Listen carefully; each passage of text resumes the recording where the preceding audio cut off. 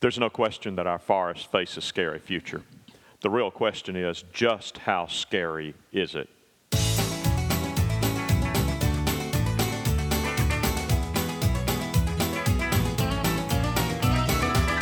Welcome to Longleaf Breeze. Beginners learning subsistence farming using 3 simple principles, approaching but never reaching subsistence. It's gotta be fun while we're doing it. And we don't make allness statements. And now, Lee and Amanda Borden. Thanks, Adrian, and welcome to our podcast of February 2nd, 2012.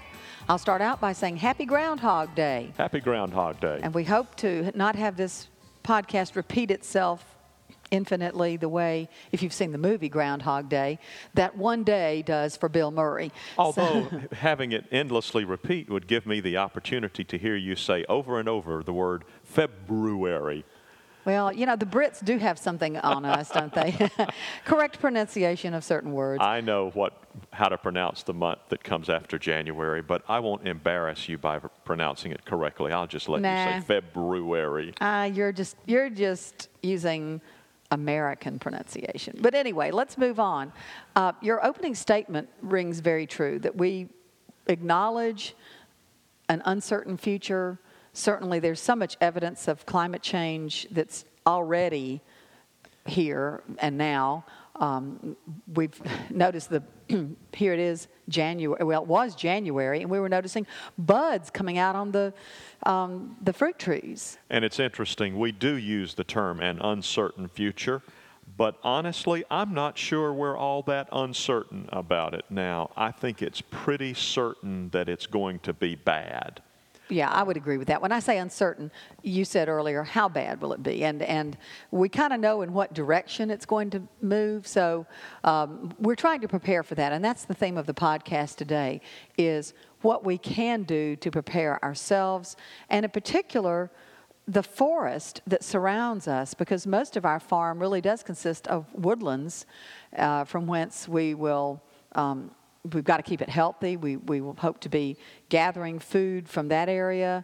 And certainly we've got lovely trees that, not just for aesthetic purposes, but basically because you need trees to survive. They help with the oxygen. We're on a hilly terrain that would have severe erosion if we had no trees.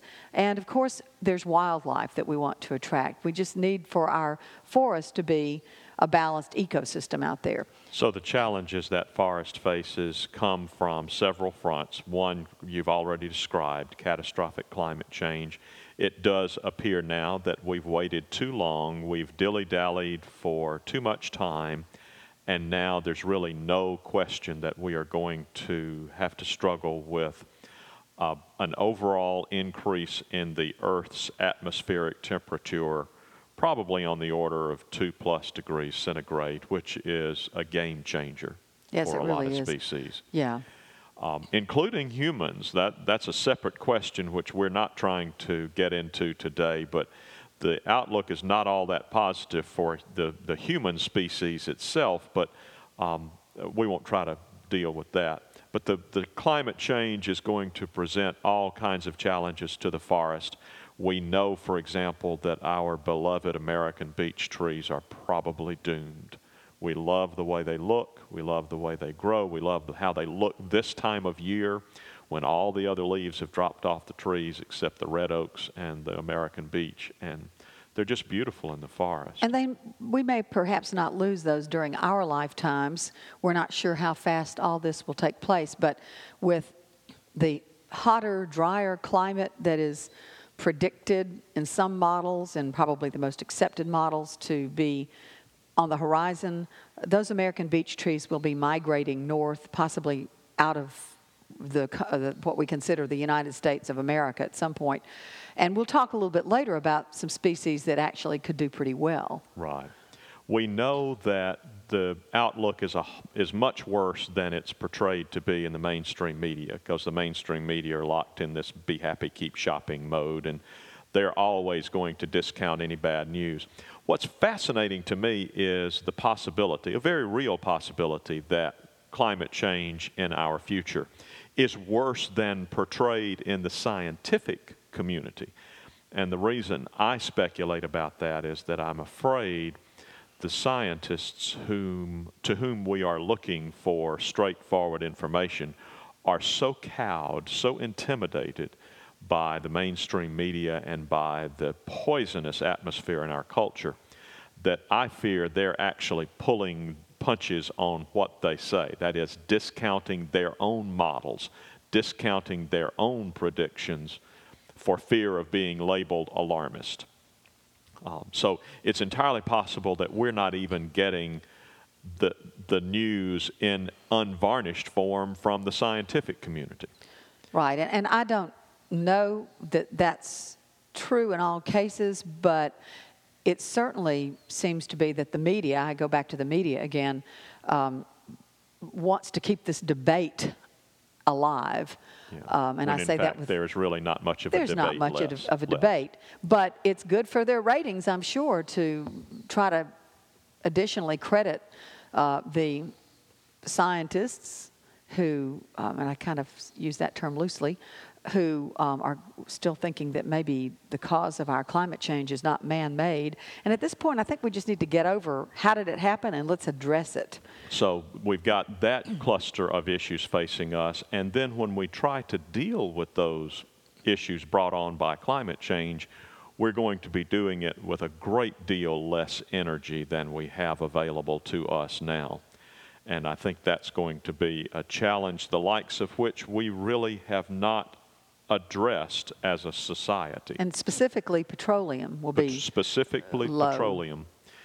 So that's going to make it difficult. And those two issues together, I fear, are going to cause, coupled with the financial collapse that we believe is very likely, are going to bring about a general breakdown of high-quality governmental services. So a lot of the things that you would say, oh, well, the extension agent can help you with that, or the Soil Conservation Service can help you with this, those will be attenuated in their effectiveness by all of this. As a result, I think landowners are probably going to be on their own to a much greater extent in dealing with all of this than they are now. And that is coupled with, while this is not a climate change issue, what's happening with the economy, which we also don't expect to, in any long-term way, heal itself or get better. And that is, we're already seeing some of this now. Our own extension agent has, I don't know how many counties she had to cover last year, maybe 5 or something, but now she's having to cover 14 because of largely cutbacks in funding. And there's no realistic way she can do that. She's Right. going to do the best she can, and we have a wonderful extension agent. Thank you for everything you do, Mallory Kelly. But she shouldn't have to go But she to 14 should not counties. be trying to cover 14 counties. She knows it, we know it, everyone knows it, but that's the hand we were dealt. And as we're talking now with our sort of pessimistic overview here, we just don't see the financial situation getting any better. So, So let's switch gears and talk about what we are now doing Yeah, here let's on think- Longleaf Breeze. think about something positive for a moment, which is we can do something, and all of us, even you listeners, you can do something too. So the first thing we're doing is focusing on using the petroleum that is available to us now to open any trails that we want to have available to us through the forest. Opening trails is by definition a petroleum-intensive enterprise. Yes, you can do it by hand, but it sure is a whole lot slower and meaner. That's true, and we might mention why we want to have trails, not only for recreation and being able to walk, which we do, but also it enables us to get through all the thicket that we have on the property into areas so that we can see it, so we can reclaim it in some ways. We just found that if we don't have those trails, we don't go there very much. And So we know less about what's going on there, and Yeah. yes, we are selfishly enjoying the use of this forest, and we love to walk through the forest and see what's going on.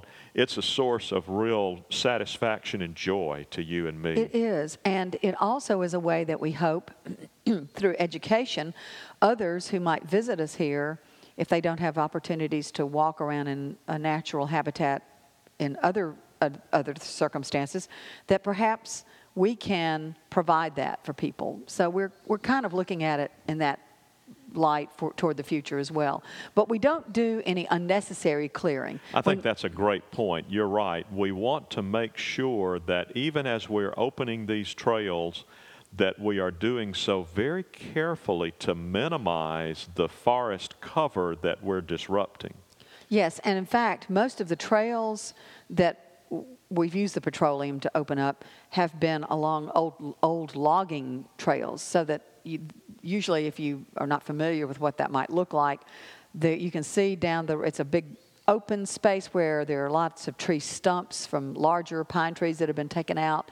And so basically what's grown up is a lot of weeds for one thing, and because the sun saplings and saplings, which it's not that I want to get rid of saplings, but if I have a choice between cutting a path through mature hardwoods and healthy, larger trees versus that cleared out and in many cases pretty heavily damaged by the loggers kind of area, then we go for the one that could use some cleanup anyway. And we're very careful as we blaze these trails to minimize the areas on either side of the trail that we disrupt. One of the other components of our strategy is whenever possible, we're trying to let the forest grow up on either side of every trail to provide shade from the canopy.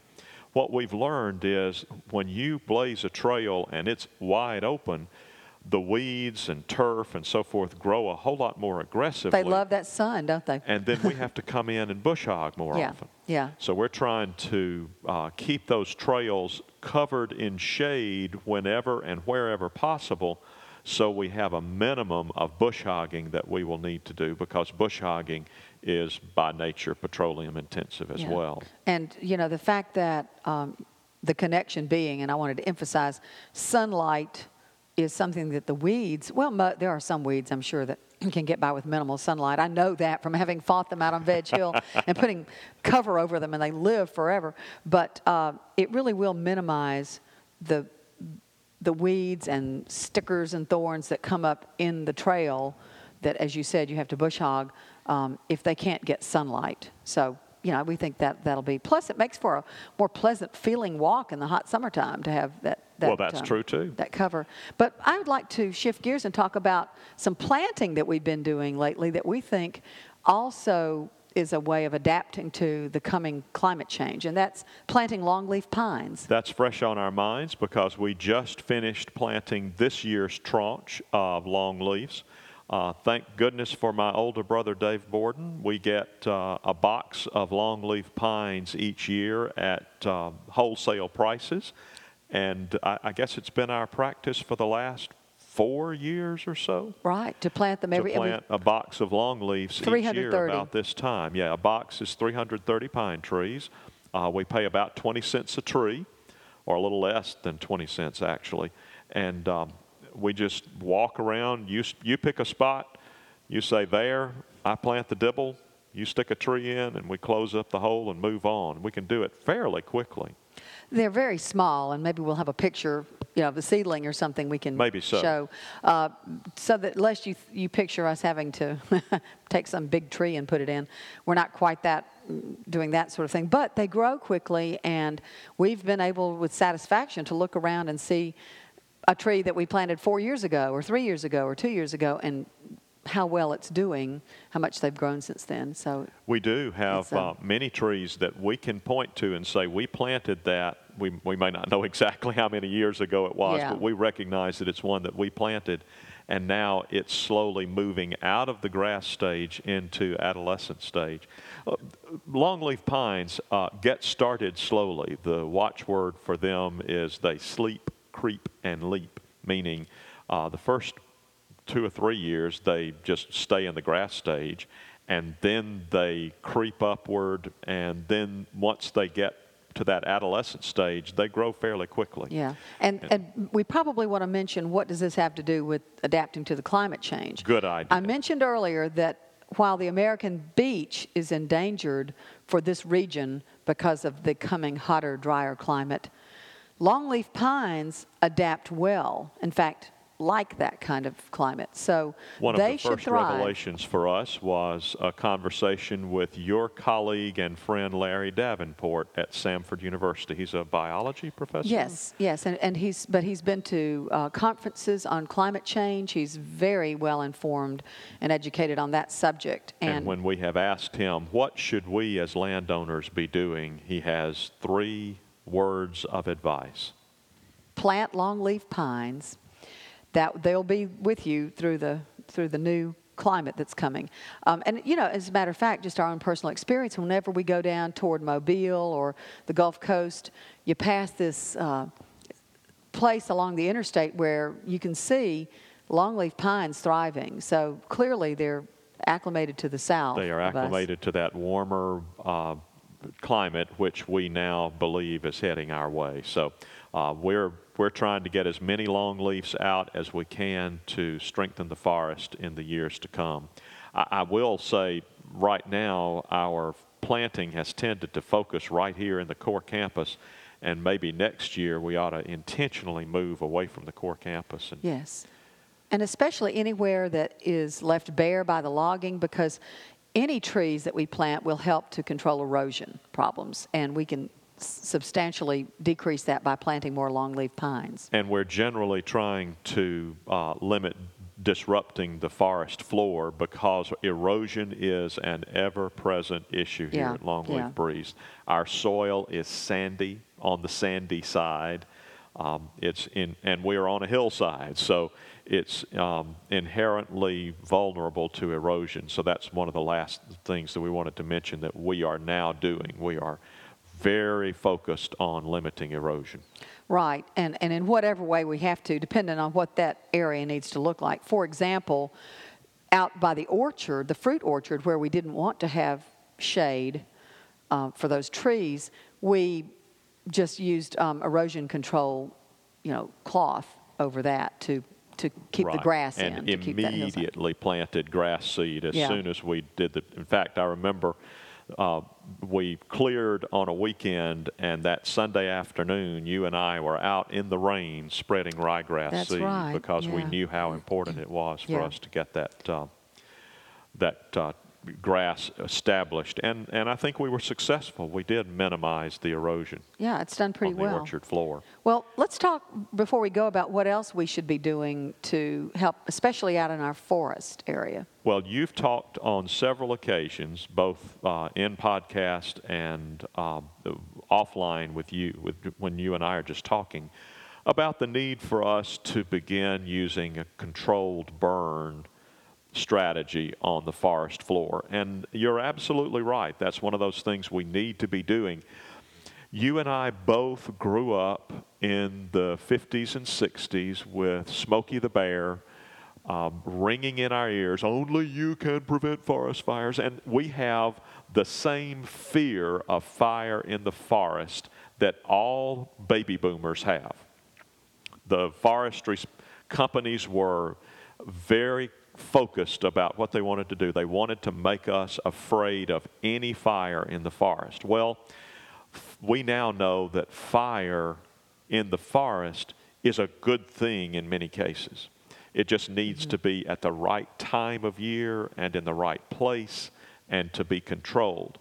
What's happening is, because baby boomers like you and I are afraid of any fire in the forest, we don't want to have anything to do with it. Right. And then the forest builds up all of this underbrush, and when you do have a fire, it comes at the wrong time of year, and it is uncontrolled, and it causes a great deal of damage. So our strategy really is clear. We need to start doing controlled burning, and we just have to get over our squeamishness and make it happen. And we're not foolish. We're going to have some help. I know your brother has done some of that already. He's done a good bit. And so we would go with his guidance. We've actually done a little bit here years ago when we were first clearing here. So we'll give that a go. We also have a friend here not too far away that we sort of lost track of him, but he is also an expert on controlled burning and has used it successfully on his 10 acres. So we would love to make that happen. The other thing that you and I have talked about doing, and I've just not done anything to make it happen, is at least one of us needs to become astute about identifying trees by species. That's right. And one reason we'd want to do that, and we think it'll help with this, is that we want to certainly be sure that we maintain the health of types of trees that are highly adaptable to climate change, and perhaps even augment that, plant more of those kinds of trees. But right now, I just look at a tree and I know the basic categories, but if it's an oak or a hickory or something like that, but I need to be more sophisticated, and especially saving and preserving our specimen trees. And knowing which ones are our And knowing which ones are. Trees. That's right. So, well, I think that's about all the time we have for today, but we thank you for joining us, and we hope you have a great week. You've been listening to Longleaf Breeze with Lee and Amanda Borden. We'd love to hear from you. You can call the farm at 334-625-8682. Send email to letters@longleafbreeze.com. Or you can send us honest-to-goodness mail at P.O. Box 780446, Tallahassee, Alabama 36078. To browse our archive, to learn more about the farm and about Lee and Amanda, and to talk with other listeners, visit us at longleafbreeze.com. Thanks for listening. See you next week.